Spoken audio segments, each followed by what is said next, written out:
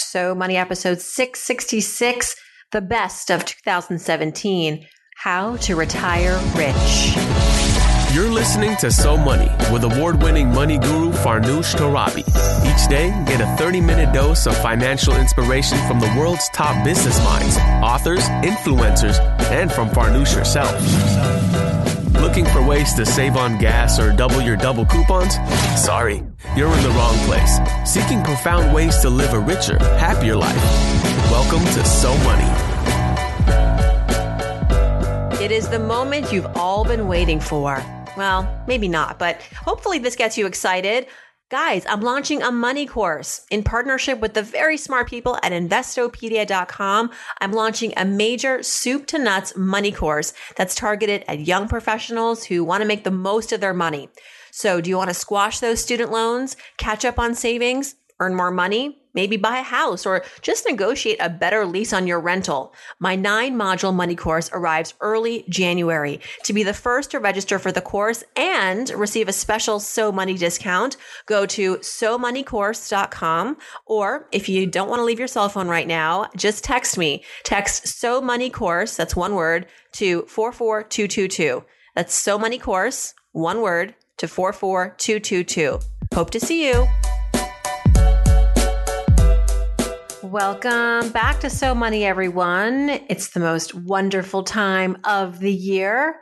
And I'm not talking about the holidays. We have officially reached that time of year where I highlight some of the best interviews that we have had all year. It's a hard challenge, I will say. It's not easy identifying just a few out of the hundreds of interviews of the year, but we have a really awesome lineup for you. This episode, which is 666, although it sounds very ominous, I assure you, is an episode that you don't want to skip. We're going to look back at some of the best advice we have gotten on retirement and how to retire well, how to retire with enough, how to retire, if I may say, rich, and sometimes how to retire early. You know, many of you want to know how to get out of the grind sooner than later, and I don't blame you. And we have been fortunate to have some early retirees stop by the podcast to share their insights, starting with Christy Shen, episode 528. Christy, if you recall, claims to be Canada's youngest retiree at 31 years old. She and her husband have saved over $1 million, and now they are traveling around the world. How were they able to do it? What was their strategy? And is $1 million really enough to quit your day job? This excerpt has those answers and more. Yes. So in 2012, once we decided we weren't going to go down the path of buying a house, we were going to invest instead. At that point, we continued saving and we continued investing. And so part of the investment gains and the savings propelled us to the $1 million portfolio by the end of 2014, at which point I was 31. But surely you have to be making more money, right? Because $1 million sounds like a lot on paper, and it is. But for the next 50 years that you're going to be alive, I don't know if that 4% rule is going to hold up. So that's one of the things that that's a lot of people have been questioning about the 4%. So some people have been able to drop their spending to 3%, which gives you a 100% success rate. What we did was actually we created a backup plan. So plan A, B, C. So plan A is that we structured our portfolio so that it is a 60-40 split, 60 equities, 40 fixed income. So that portfolio actually gives us a dividend income of approximately 3.4, 3.5%. So because we're able to live under that dividend income, we don't ever have to withdraw from the portfolio at all during downtimes. That allows us to have a 100% success rate. That's plan A. Plan B, we also keep a cash cushion outside the portfolio covering 3 to 5 years of living expenses so that if there is a down market, and we can actually live off that income as well. And then plan C is because once we started traveling, I realized that traveling is so much cheaper than people actually realize. Like we were able to travel the world on 40,000 Canadian dollars a year. So as a result, we are actually able to move to cheaper places that is not crazy expensive Toronto. So location independence counts a lot as well. That's our plan C, is just to move somewhere less expensive and be able to have like a safe withdrawal rate of even 2%. So this is very much not just a financial shift, but it's a lifestyle shift. For those listening and thinking, oh, I want to do this. What are some of the things that you have to be aware of once you quote unquote retire, like what are the things that you find are necessary to have in place and also to be comfortable with from a lifestyle perspective? Like what do you have to give up? I think flexibility is a big part of it. I don't think it's so much giving up. It's more like being flexible and then also prioritizing the things that matter and then not caring about the things that don't matter. So what I mean by that is like after we retired, not being fixed to the fact that like I have to live in Toronto or I have to live in San Francisco or somewhere really expensive. Like I'm okay because we're no longer tied to a job. We don't have to stay in expensive cities. We can move to a less expensive place. And the fact that we travel the world and it's actually less expensive than being in Toronto, I find that a much better option. I also found that people don't realize how much money they're paying to work. Like it's ridiculous, like how much money you're paying on commuting to work every day, how much money you have to pay for buying like professional clothing and dry cleaning. And for people who have kids, how much money they have to pay for daycare and childcare. So one of the things that people don't realize until after they retire is that their costs go down because all those costs that are associated with working completely disappear. Sometimes we need to reach beyond our borders for the best financial advice. Thanks to Christy Shen for sharing her story. And for more on Christy and her retirement revolution, check out millennial-revolution.com. Jumping to our next guest, he hasn't retired yet, but he could walk away tomorrow if he wanted to, he says. He started the popular blog Millennial Money after a wake-up call in his 20s where he went to Chipotle and realized he didn't have enough money to even buy a burrito. Grant Sabatier joined us on episode 618 this year. If you're a millennial and you have aspirations to retire early or just want advice on how to save for the golden years, here's Grant's simple advice for us. Millennials and money is a big category for good reason. What is your counterintuitive advice that you feel is not being projected, that you want to get this message out, that you feel that millennials need to hear when it comes to managing their money wisely? Yeah, I mean, I think this is kind of money advice and life advice. A lot of people, there's kind of that Gary Vaynerchuk narrative that's so pervasive now of just hustle, hustle, hustle, hustle, hustle, hustle, hustle. And I'm all for the hustle. I was a huge component of it, but I think we live in an incredibly sort of burnout culture. And I think that I sort of say that sort of busyness is an epidemic. We all spend so much time just running around trying to do the next thing. And, that's one way to get the most out of life. But, I like to tell people that, I always try to chill as hard as I hustle. Life's really kind of a counterbalance. It's a yin and yang. There's kind of two sides to the coin. And if you're always pushing on all cylinders, not only are you going to burn out, but, you might get sick or, you might just forget to stop and smell the roses occasionally. And I think that just chilling as hard as you hustle is, something that I'm trying to live by more, but I think it factors into investing as well. I think that, you can't let kind of the best be the enemy of the good. And a lot of people, when it comes to money, they're so afraid of making the wrong decision that they either don't do anything, or they get really emotional and do something stupid. So, having confidence that, you've put sort of simple money habits in place that, you're saving before you spend, that, you're prioritizing and finding a balance between spending and saving is really important. And then kind of letting it go and not beating yourself up about it. Cause, money itself, chasing it as well as managing it, can become somewhat of an addiction. And, I think we live in a very obsessive culture. We're told to do things faster, faster, faster. And, if you're doing things right with money, time will take care of the rest. And it's really about building those foundational principles and then just saving, as much as you can and having confidence in your strategy. And I think a lot of people, and this is kind of the irony about my story, there's a lot of luck in what I did. Sure. I benefited from, a growth market. I was able to make a lot of money pretty quickly. But that's kind of the exception to the rule. And what I always try to share is that, you don't have to make $1 million in 5 years. The key is is to find the balance that works for you. And just, as I always say, kind of every 1% that you can increase your savings rate, you can retire up to 2 years early. So if you increase your savings rate 1% once a quarter or twice a year, you're already fast tracking your retirement. And so, take it at a pace that makes sense for you. You don't have to always go 200 miles per hour. So that would be kind of my investing in my life advice right there. Finding the balance is more than half the battle, Grant says. Wise words. And so popular is Grant's perspective on money that he has a big money book coming out later this year. So stay tuned for that. And in the meantime, you can learn more about Grant and follow his advice at millennialmoney.com. Now, is there a way for you to save 50% of your paycheck? That's what my guest Chris Reining did, and he was on a recent episode, 661. It helped him arrive at 35 years old with $1 million in the bank. Now, here's a snippet where he talks about how he got to that $1 million marker. So walk me through the acceleration plan that you created for yourself to reach $1 million by 35, 36. Well, and this is $1 million in your brokerage account. This isn't like equity in a home. This is like liquid money.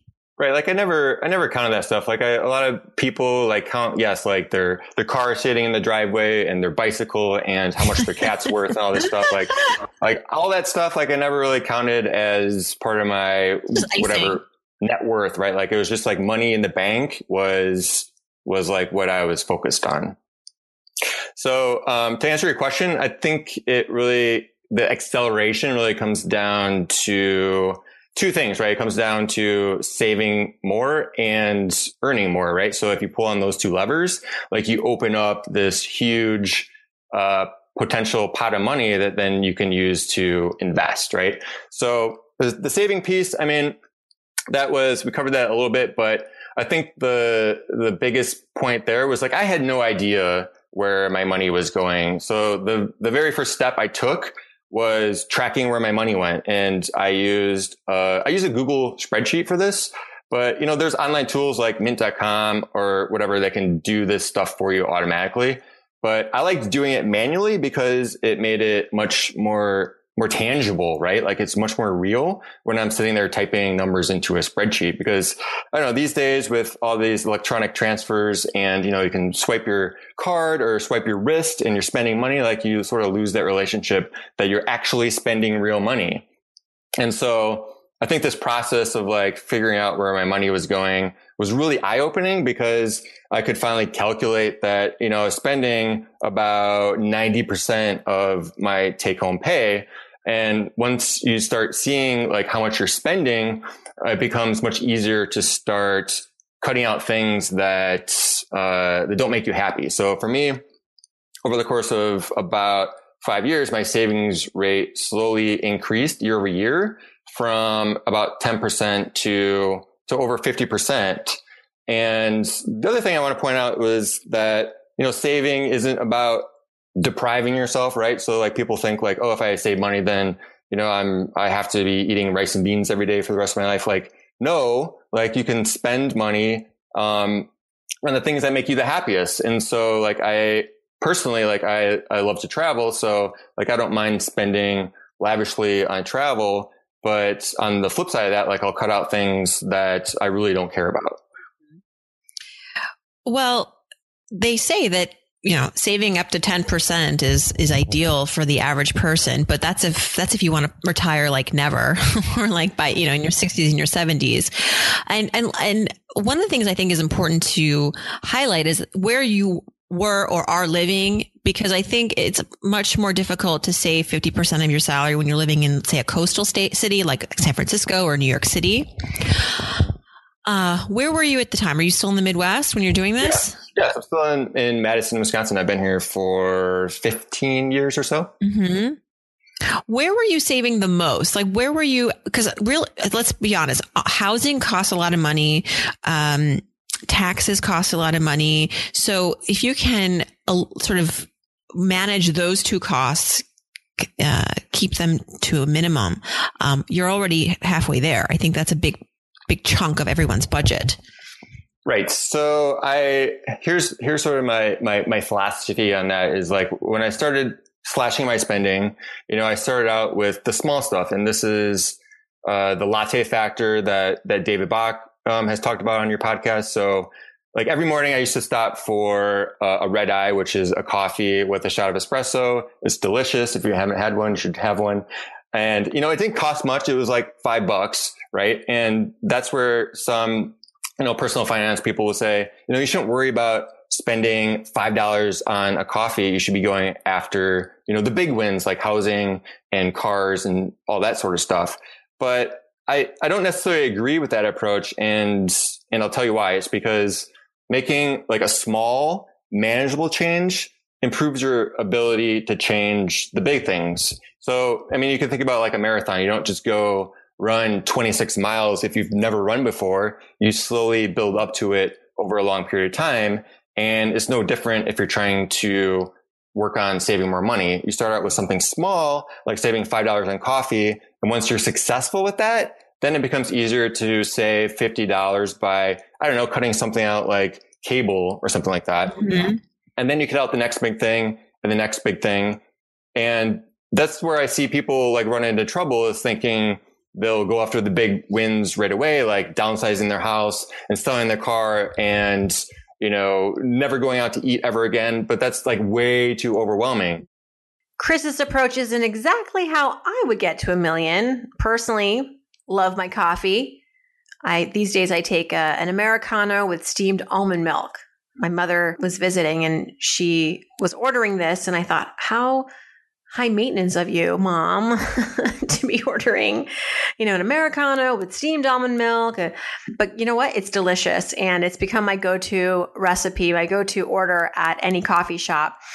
I would rather give up wine if I have to choose than give up my morning cup of joe. That's just me. So now we've spent a decent amount of time here reviewing some episodes where the advice is all about accelerating retirement. But what if you're just stressed about having enough? You're worried that you haven't saved enough and you want to get to 65, 70 years old with at least something to show for it, some money in the bank so that you don't have to work like a hamster on a wheel. Emily Guy Birkin joined us on episode 570. She is a financial expert and the author of End Financial Stress Now. And I just love what she has to say about just being good to yourself. This is a short clip, but it's a goodie. Here we go. Can you give us some advice on, let's say we're in our 30s, 40s, and we haven't really done a whole lot to save for retirement?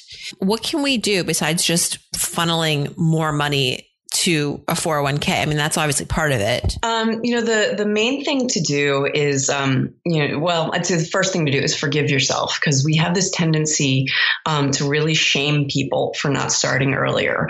And I understand why that happens. Like you'll never hear me say that you shouldn't be saving money or that you shouldn't start as early as possible. But because we beat the drum about, start saving as soon as possible, and if you can go back in time and save more. I mean, we so emphasize that people end up feeling like, well, it's too late now. I might as well not even start. And then they get kind of paralyzed by it. So the first thing is to just forgive yourself, it's okay. I'm starting now. The past is past. It just is what it is. Deal with the situation as it is now, not as it might have been. So that's like the first thing. Now, again, like you don't forgive yourself to the point where and I don't need to start now either. No, it's more about get to the mindset you need to be able to actually put the money aside. So, and for a lot of people that mindset is just a stumbling block of how many steps it takes to, start putting money aside in your 401k. I mean, there are a lot of people who don't necessarily put money aside just because, they have to go down to HR and they need to get the forms and they need to do this and that and the other. So, recognizing this is going to be a multi-step process and, breaking it down into okay, on Monday, I'm going to go to HR. By Tuesday, I'm going to do this. By Wednesday, I'm going to do that, is also really important. And, making sure that you break down the steps and then automate as much as you possibly can so you don't have to think about it is going to make this easier. And I'm all about making money decisions as easy as possible for yourself. All right, that's a wrap. Thanks for tuning in to this year's year-end wrap on all things retirement. Thank you to my lovely guests, Christy Shen, Grant Sabatier, Chris Reining, and Emily Guy Birkin. If you're looking ahead to the new year and one of your goals is to make more money, you're in the right place. Join us back here on Wednesday. We're going to be reviewing some of the top advice that guests have shared on earning your worth and not being shy or insecure or timid to ask for it and get it. Remember, check out SoMoneyCourse.com to get on the VIP waitlist for my forthcoming money course. I'll be sure to hook you up with a discount once it launches in early January. Thanks so much for tuning in, everyone, and I hope your day is so money.